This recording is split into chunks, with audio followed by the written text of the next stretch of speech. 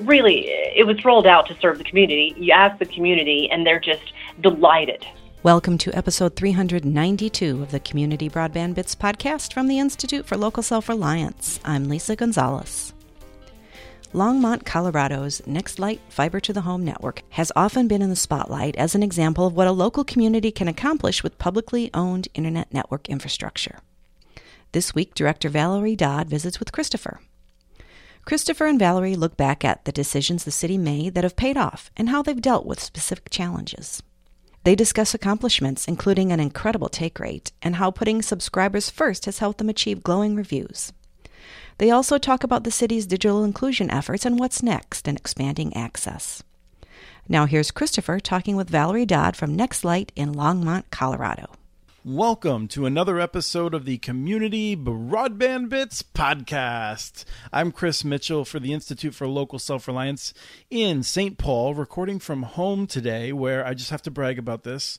We're about to get 6 to 10 inches of snow, and I'm just so excited. And I'm talking to someone who knows that same feeling, Valerie Dodd, the director of NextLight in Longmont, Colorado. Welcome to the show. Thank you so much, Chris. I'm super happy to be here. And are you suggesting that we may be getting 6 inches of snow tonight? No, but in the time between I'm recording this and the time in which it airs, it's possible that you'll get a foot of snow. You never know what's going to happen.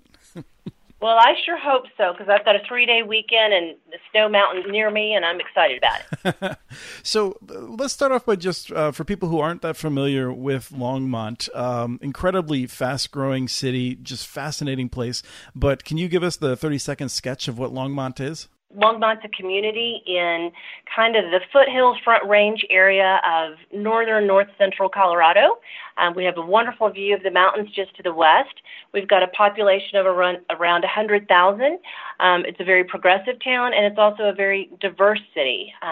You mentioned it was fast-growing, and I think that's a result of a lot of the decisions that our city leaders and the community have made, and one of those being the establishment of a gigabit fiber network. Right, and that fiber network first started being discussed in 2009 with a referendum, but really kicked off a lot of other things in both the Front Range and in Colorado more generally. The first citywide fiber network in the state from a municipality. But you just had some hard news, and I hope you're taking it okay in terms of, I think over the summer, you went from being the fastest in the nation to the third in the nation by PC Magazine. So I hope you didn't take that too hard. We can live with that. Providing a gigabit internet service to every eligible household in the community is a pretty big deal. So I think we're okay. And you yourself are probably settled in now, but you're new to the position. Can you just tell us a little bit about your background? So I started with the city of Longmont back in August of this year. I previously had been at CenturyLink for about 18 years. Prior to that, I had worked for a startup CLEC company, and I had also worked for Alltel Wireless Communication, which then sold their wireless off to Verizon, and the wireline part of the business became Windstream. So I've been in the business 25 plus years, and rolled out and was responsible for one of the first broadband internet product offerings back when we were charging about $50 for 256K. So things have changed dramatically. So now we're doing a $69 offer for a gigabit. So I've seen a ton of change over the years. But at the end of the day, the right thing to do is just to take good care of your customers. So I was curious, as someone who's spent a long time at CenturyLink. CenturyLink is now a competitor of yours. Was it hard to make that jump? I wouldn't say it was hard. I gained a tremendous amount of experience in the previous roles that I served there, but there is a huge difference. For one, I have a tremendous network and product I get to sell. While I was at the other provider, I hate not to mention it too often, we did not have the fortune of a 100% fiber network. We were just starting to put fiber into new greenfield territories because you really couldn't afford to overbuild a copper network. So for one, did not have the benefit of the delightful gigabit speeds that we have here. Secondly, in this environment, it's really about the community. It's not about the bottom line. And so from those two aspects, it's a wonderful place to be, and it's really something I take a lot of pride in, is that we're able to provide exceptional service and make it available to every neighborhood, every block, and every customer, because that's what we're here to do. We're not here to make money. We're here to provide an exceptional service for our community. And I think it's worth noting you're in good company, because many of the municipal networks have people on staff and are headed by, in many cases, people that have that sort of experience of having worked for other large companies and have a deep history in telecom. But let's talk about Longmont, like you were pivoting back to. You have more than 20,000 customers connected in the article that announced your arrival. And so I just think it's tremendous. I mean, to be at a place in which you have more than half of the community connected in this period of time is just remarkable. And so I'm curious if you want to give us the most recent information you can about how many connections you have, and any reflections on how remarkable that is. Yeah, it's very remarkable, and I'm so proud and lucky to walk into this position with such success. We're now up to about 20,600 customers. We're growing every day. We hope to have about 22,000 by the end of the year. So that's something we're super proud of. Every day we continue to enable more households. We're still not 100% finished with our initial build, but in 5 years we're able to pass and establish fiber access to about 85% of the premises out there. So we think we'll probably be finished here in the next year or so with a few thousand more turn-ups. So real proud of the work that we've done, the success we've had. Considering that we have two other, formidable competitors in the marketplace, the fact that, we're pushing 60% penetration is remarkable. And if you back out those households that don't have at-home internet, which I'm hoping to address at some point, but if you back those out of the equation, then our penetration, really effective market share and penetration, is closer to 65-70%. So that tells you how well received the service offering is. It speaks to our extreme reliability, which really hovers between 5 nines and 100% network reliability. And then, our customers continue to do speed tests and be overwhelmed with, the fact they're actually getting what they signed up for. Well, let's talk briefly about the charter membership, because one of the stats that I saw in reviewing your remarkable achievements, I think I've just said remarkable a remarkable number of times, but is that more than 90% of your subscribers have the charter membership, which to me, I'm stunned we haven't seen more municipal networks or even small ISPs adopt this approach. Would you mind just walking us through it and your reflections on it? Honestly, I'm not sure if it's still around 90% or not, but it probably is close to that. But Longmont does have the benefit of a growing community. So as we have more people moving into the community, we'll have more first-time customers that are moving into an established resident or a new MDU. So they may not be getting that new discounted rate. So if that 90% drops, it's probably because just the community is growing. Right. The charter membership was I saw it as kind of a marketing deal, brilliant, which was that if you sign up for the service within the first 3 months it's available, then you have this lifetime low price. And what that did was it changed the incentive. For many people, they'll take and when a new provider comes to town, they'll take the incumbent's lower price and a contract for a year or two. And that's just really harmful for any new network. And so you really flipped the tables on that and brought so many new people online right away. Yeah, absolutely. It's a very sticky offer, and you keep that price even if you do relocate your address, so you get to keep that price. And if you were to disconnect service, you wouldn't be able to come back and get that price. So it was a very tactical, strategic marketing price point for us.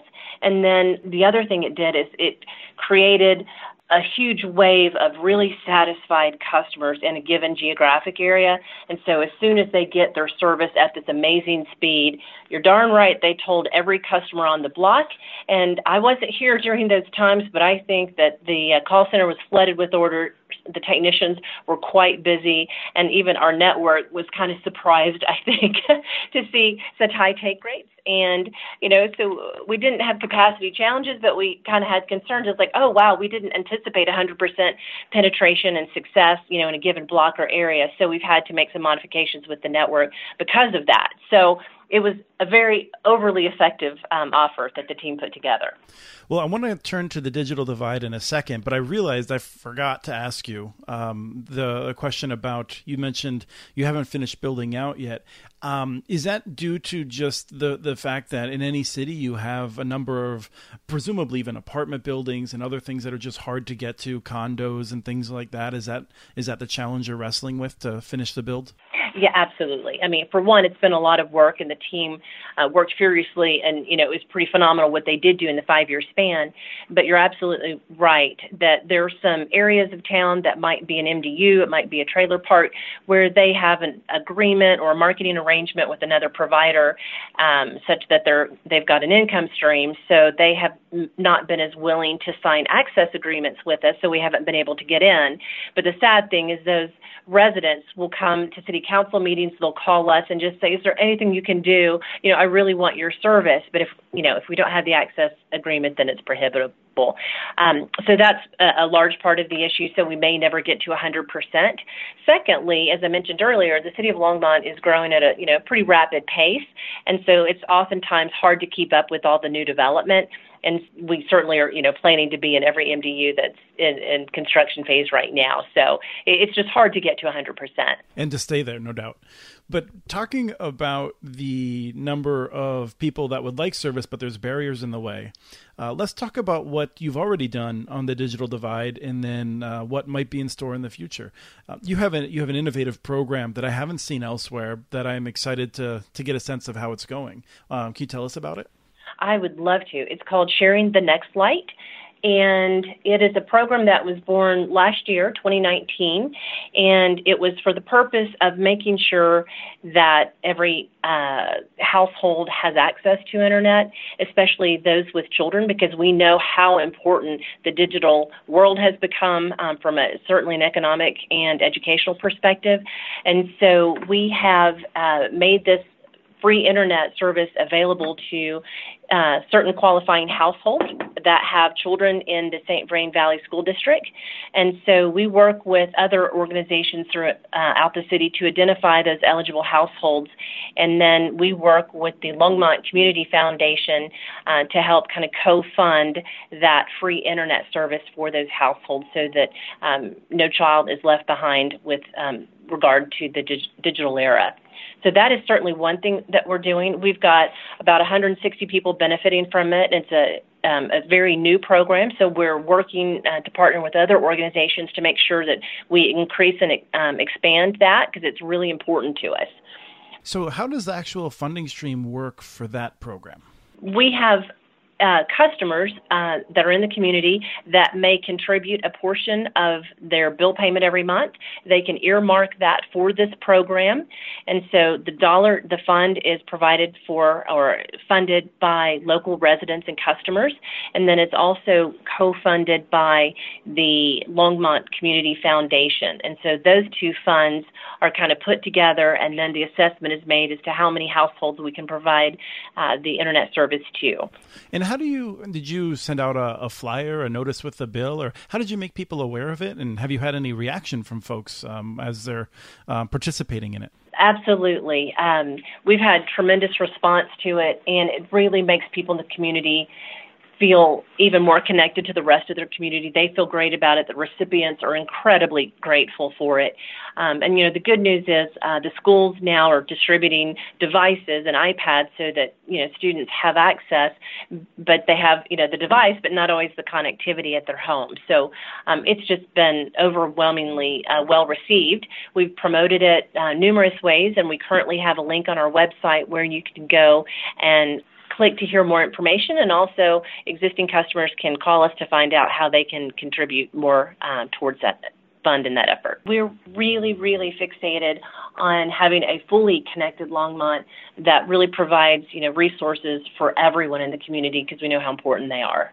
Well, and you were going to go further in terms of talking about what other plans you have and what you're working on when I cut you off earlier to ask more questions about the first program. So let's get back to that. As we do the analysis and we see where we have great penetration and then where maybe we're a little bit lower than average on penetration, it's a few maybe neighborhoods or some that are economically oppressed.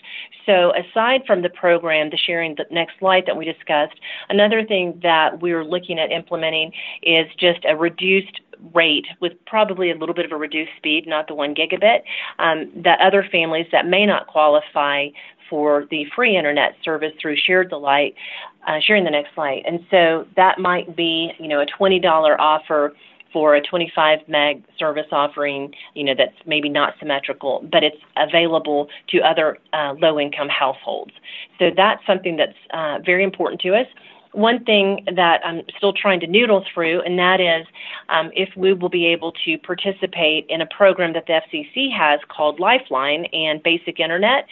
Basically, the FCC for ETC or eligible telecom carriers, data companies or enterprises can participate in this program where you get a $10 discount. So it is a subsidy from the federal government that we can pass through to our customers that are low-income qualifying households. And so there's discussion that program may be going away. And so that's one of those policy issues that I want to become more vocal about, because that would be very helpful for us to be able to pass that $10 discount through to area residents. Yeah, I think many people would like to see that program designed in a way that, for instance, if you're serving, for instance, an apartment building that has many low-income folks, that you'd be able to very easily apply that to all of them. There's ways not just to actually program continues as it is, but to hope that it would be designed in a way that a provider like you could even do better with it and stretch it further, I think. Right, and we can kind of cost justify it because, the bulk of the investment has been sunk, and so we might as well get as many local community people online as possible. Not only is that, bringing revenue to help us pay the bond, which we'll have paid back in 2029, but it also really connects the entire community and helps, foster goodness and,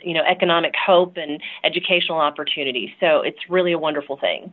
Well, and you just snuck in the payment of the debt. Is that ahead of schedule? I think that's what we've committed to all along, and we are confident that we can meet that schedule. Okay, excellent. I just, I think it's worth noting, I mean, almost all of these networks, I'm sure that you've been accused by some of not being successful, of being a failure by people who are ideologically opposed to cities doing this sort of a thing. And I really like to note that, that your networks are financially solvent and that you are paying all your debts on time and in some cases early. But let's talk about something else that I think some people who are getting more involved with municipal networks may not know today, and that's that one of the biggest bets that I think Longmont took when it first launched was that it did not need to include a linear cable channel. Which is to say, you didn't have to build a head end and include channel contracts and deal with all those sorts of things. You decided that you would sell gigabit high quality internet access, and that would be good enough. And boy, you've really demonstrated that you can do that. Absolutely. And, as long as I've been sort of in the broadband business, we've thought a lot about really the primary thing is getting the connection into the home and making sure it's a good fat pipe.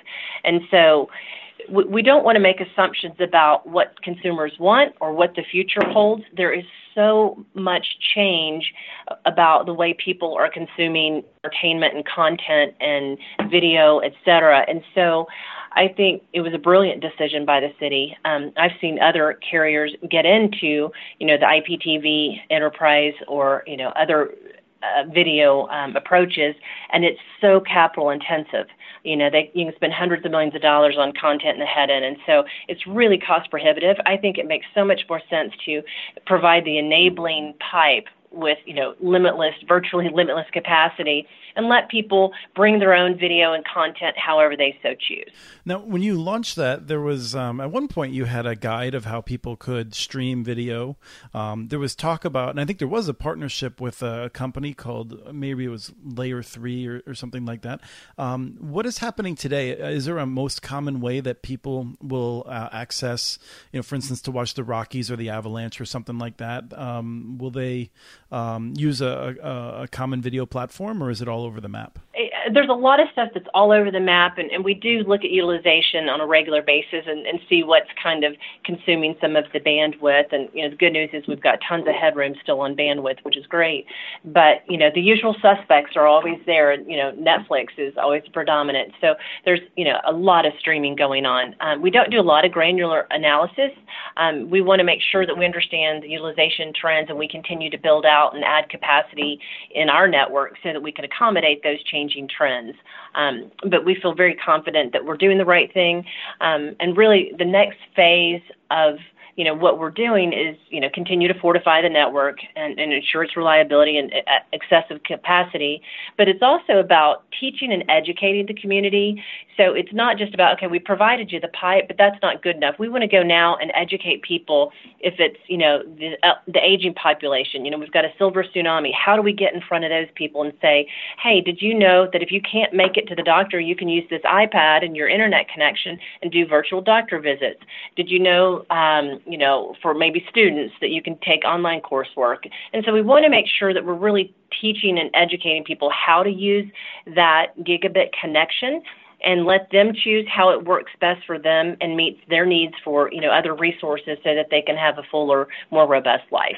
Well, let me ask you a question in a different vein. I mean, I feel like, especially with your last answer, talking about your desire to really make sure people have a sense of the opportunity, it answers itself. But if I was to come in and I was to say, okay, I don't care about any of the things that we've talked about for the past 25 minutes, how do I know that this was a smart decision for the city to get into providing internet access? Yeah, I mean, my first answer is, go on Facebook or Nextdoor and look at the overwhelming comments about how much people love us. It is just, it's embarrassing almost. It's like, wow, really, it was rolled out to serve the community. You ask the community and they're just delighted. I'm just super overwhelmed with how pleased and the actual speeds, the reliability, the customer service. People are here. They're local.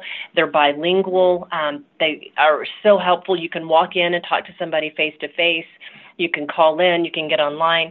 So there's so many ways to do business with us. We're making it easy for the customers to do business with us, which makes them very happy and grateful we have the service. They propagate the great story that we have. And so honestly, Chris, we have been taking orders for the last 5 years, and we continue to be so successful. Now, we might have to start doing a little more targeted marketing and making sure, as I mentioned earlier, that we're assessing people's needs and we're addressing the low-income people, maybe addressing the nonprofit community, the startup community, and making sure that we're truly getting everyone online. But I think the numbers speak for themselves. The customer comments speak for themselves. Now, have you considered moving and starting to offer service to some of the pockets nearby that are outside city limits? And I know that's always a challenging question when you are not able to serve 100%, even if residents, they may intellectually understand that their landlord is standing between them and the connection, but if they start to see you serving others, it can get frustrating. So I know it's a hard decision, but I'm curious if you can share any thinking on that. There is overwhelming demand in the peripheral communities to Longmont, and people are just clamoring for our service. As you mentioned, our first obligation is to Longmont. So when we feel like we have pacified that obligation and built to everyone with whom we could get access rights, then we will certainly consider that. Want to make sure that people in Longmont aren't paying to serve those outlying communities, and that we do keep things solvent, but instead that maybe we can leverage some of the assets we have to provide a great service to neighboring communities that may not otherwise have it, while also bringing some money back to the city of Longmont. So I do think we are open to that. We're not to that point yet, but it's certainly something that we're discussing. Yes, and for people who aren't familiar, you've got some interesting competition in that potentially. I could imagine that in 5 years, you see between you, Loveland, Estes Park, and Fort Collins, sort of competing over who's going to connect the left behind areas. But let me ask you that would be a great problem for those communities. Right. Yeah. Just imagine that those city council meetings with you each giving your presentations and trying to be very polite to each other, but yet also highlighting why you're better. Yeah, and I think probably geographics, will drive a lot of that decision making. And then honestly, we're well ahead of the surrounding communities. We wish them great success, and we do partner with them, and we share best practices. But we certainly are a lot further down the road. The last thing I wanted to ask you about was that our previous interview, I think, with Longmont was Tom Roniotis, who has retired, a wonderful general manager. When the utility was moving forward, it now has a director of electric service, and you're the director of Nextlight. And I'm curious if you can share the thinking in terms of having a different director for these two important services.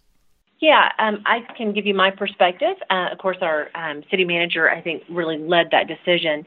But, while the two are similar in that you have to have, common-placed infrastructure, we share pathways and some resources to build the network.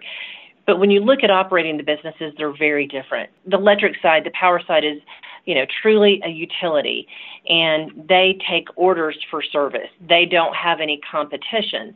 On our side, for one, it's a little bit more dynamic than is the electric power side of the house. And so it's a very dynamic, highly competitive industry and a really important one. We're not quite a utility, and we have been taking orders because our service offering has been so valuable and so reliable and well appreciated.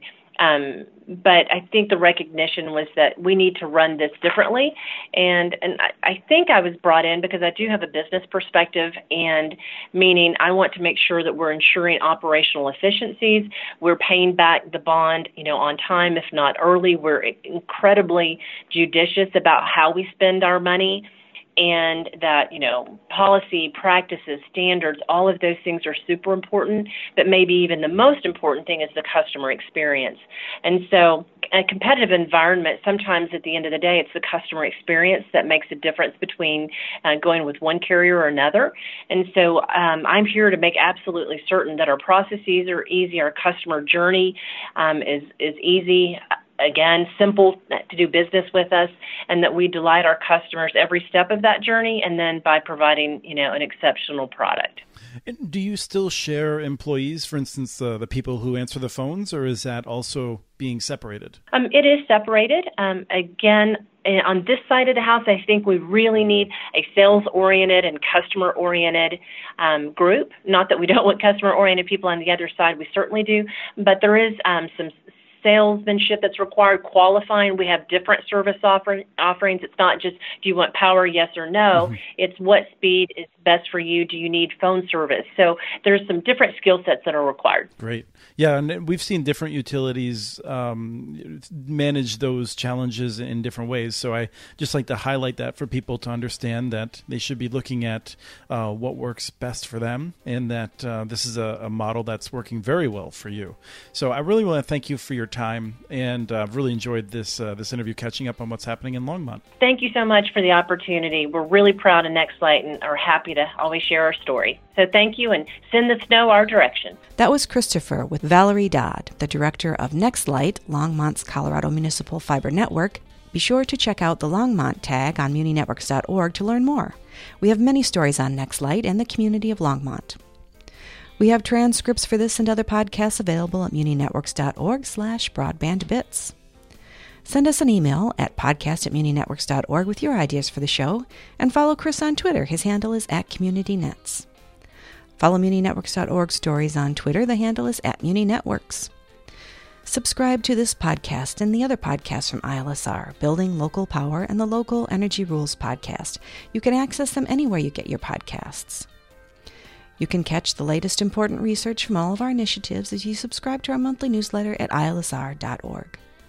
While you're there, please take a moment to donate. Your support in any amount helps keep us going. Thank you to Arnie Huseby for the song Warm Duck Shuffle, licensed to Creative Commons. This was episode 392 of the Community Broadband Bits podcast. Thanks for listening.